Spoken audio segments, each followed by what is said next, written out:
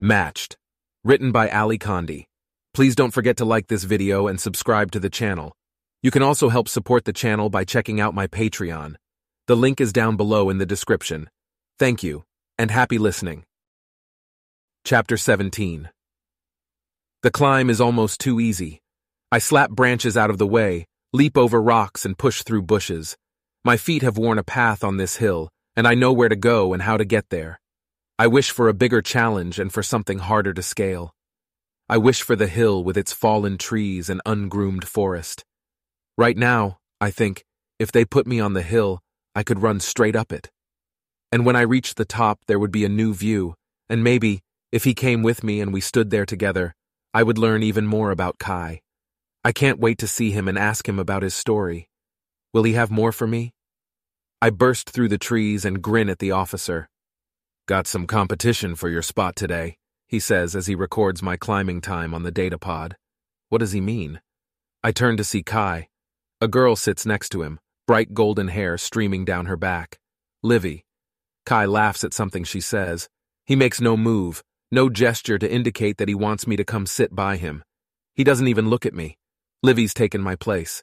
I take a step forward to get it back. Livy holds out a stick to Kai. He doesn't even hesitate. He takes hold of it right above her hand, and I see him helping her make swirling motions in the dirt. Is he teaching her to write?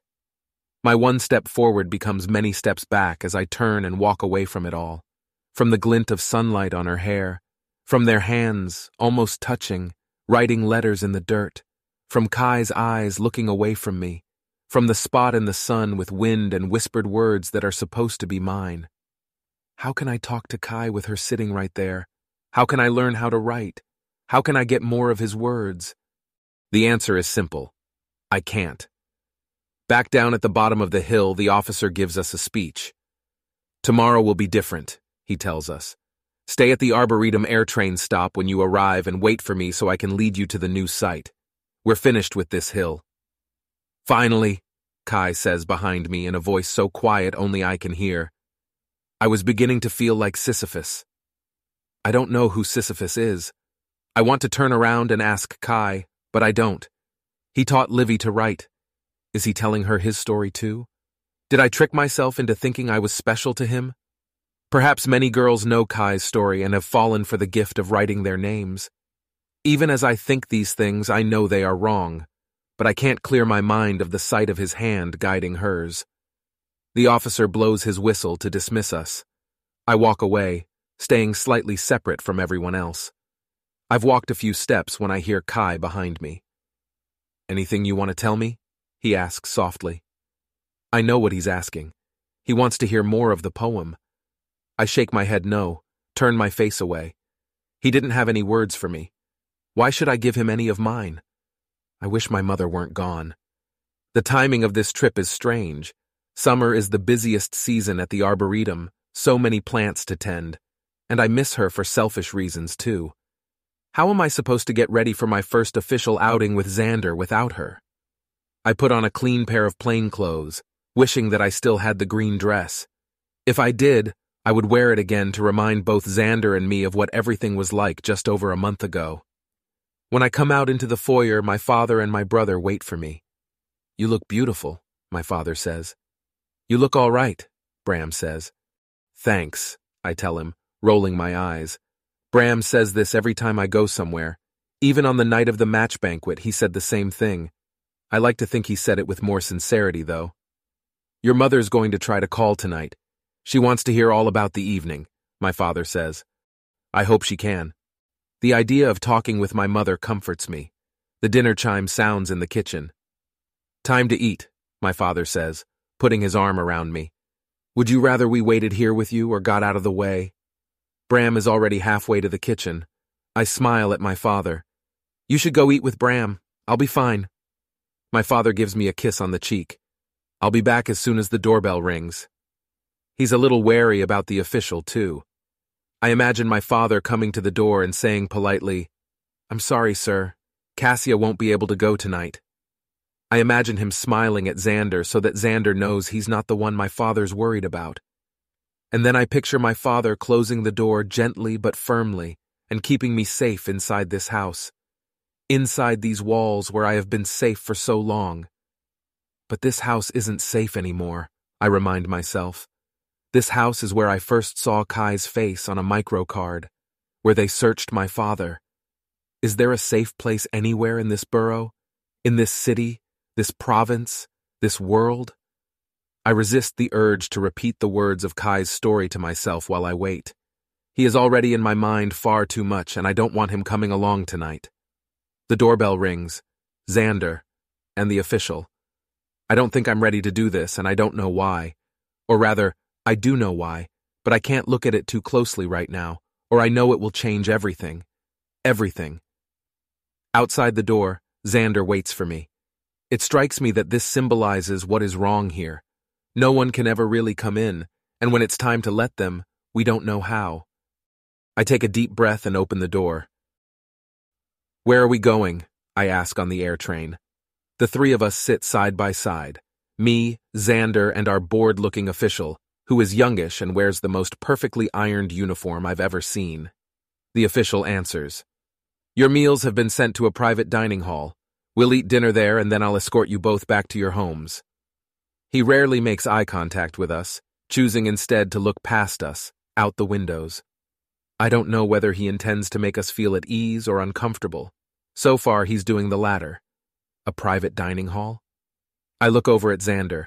He raises his eyebrows at me and mouths the words, "Why bother?" and gestures to the official.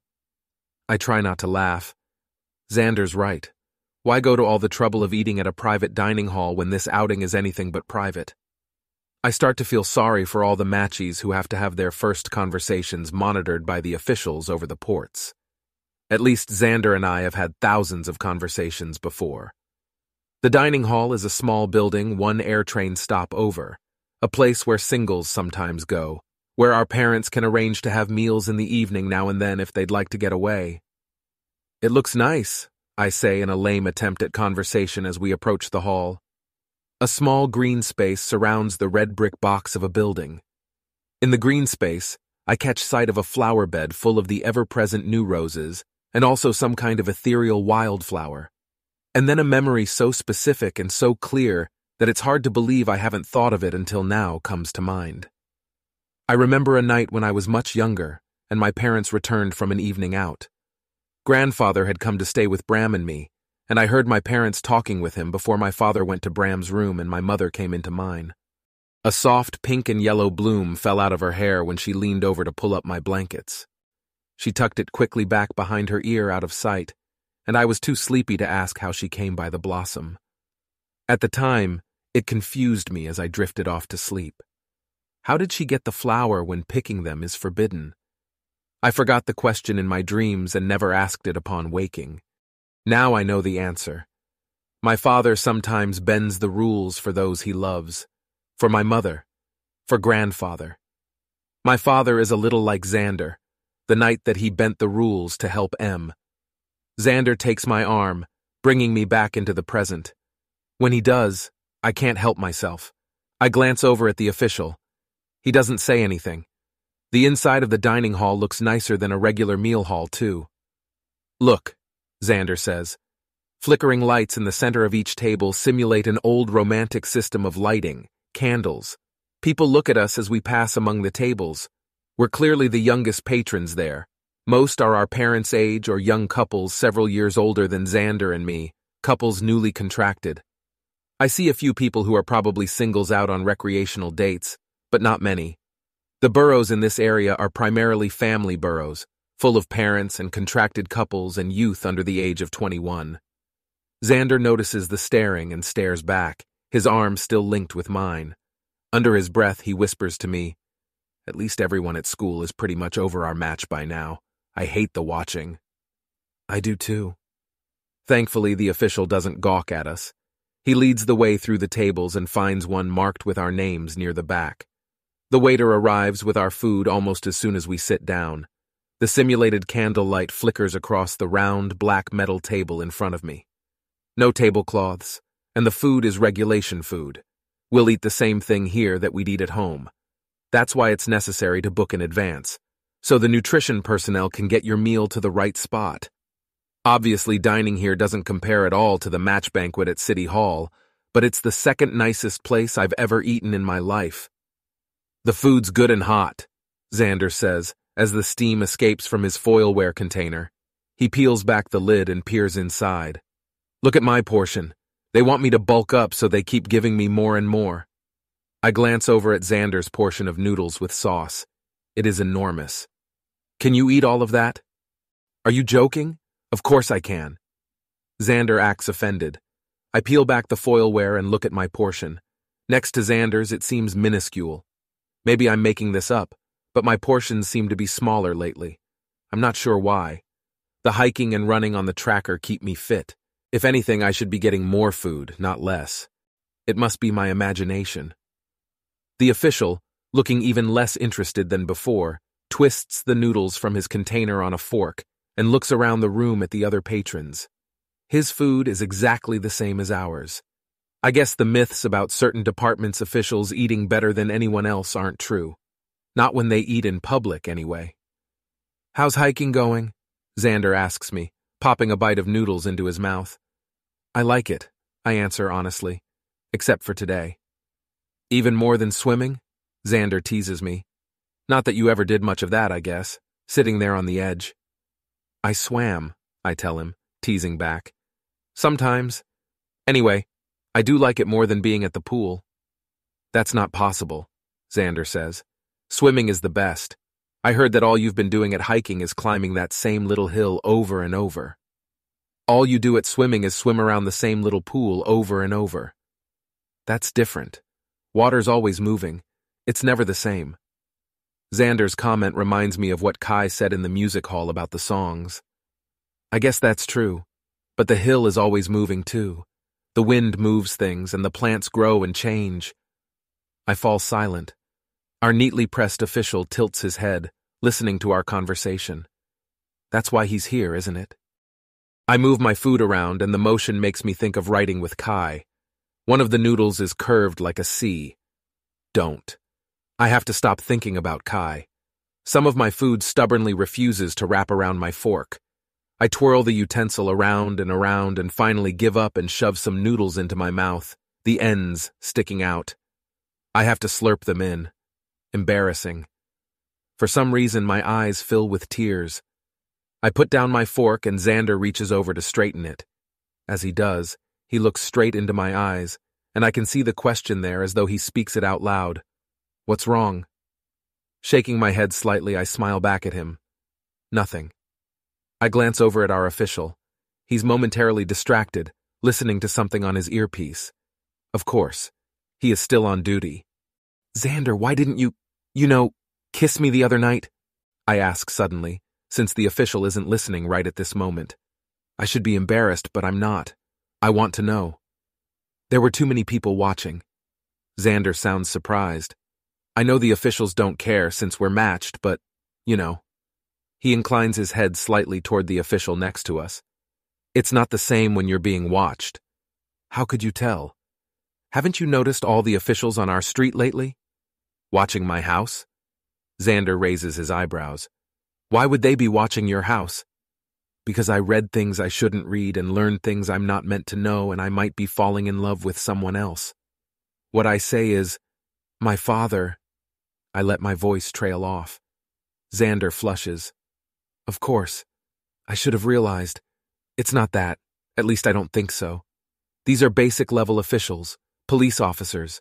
They've been patrolling a lot more lately, and not just in our borough, in all the boroughs. Our street was full of officials that night, and I didn't even know. Kai must have known. Maybe that's why he wouldn't come up the porch steps.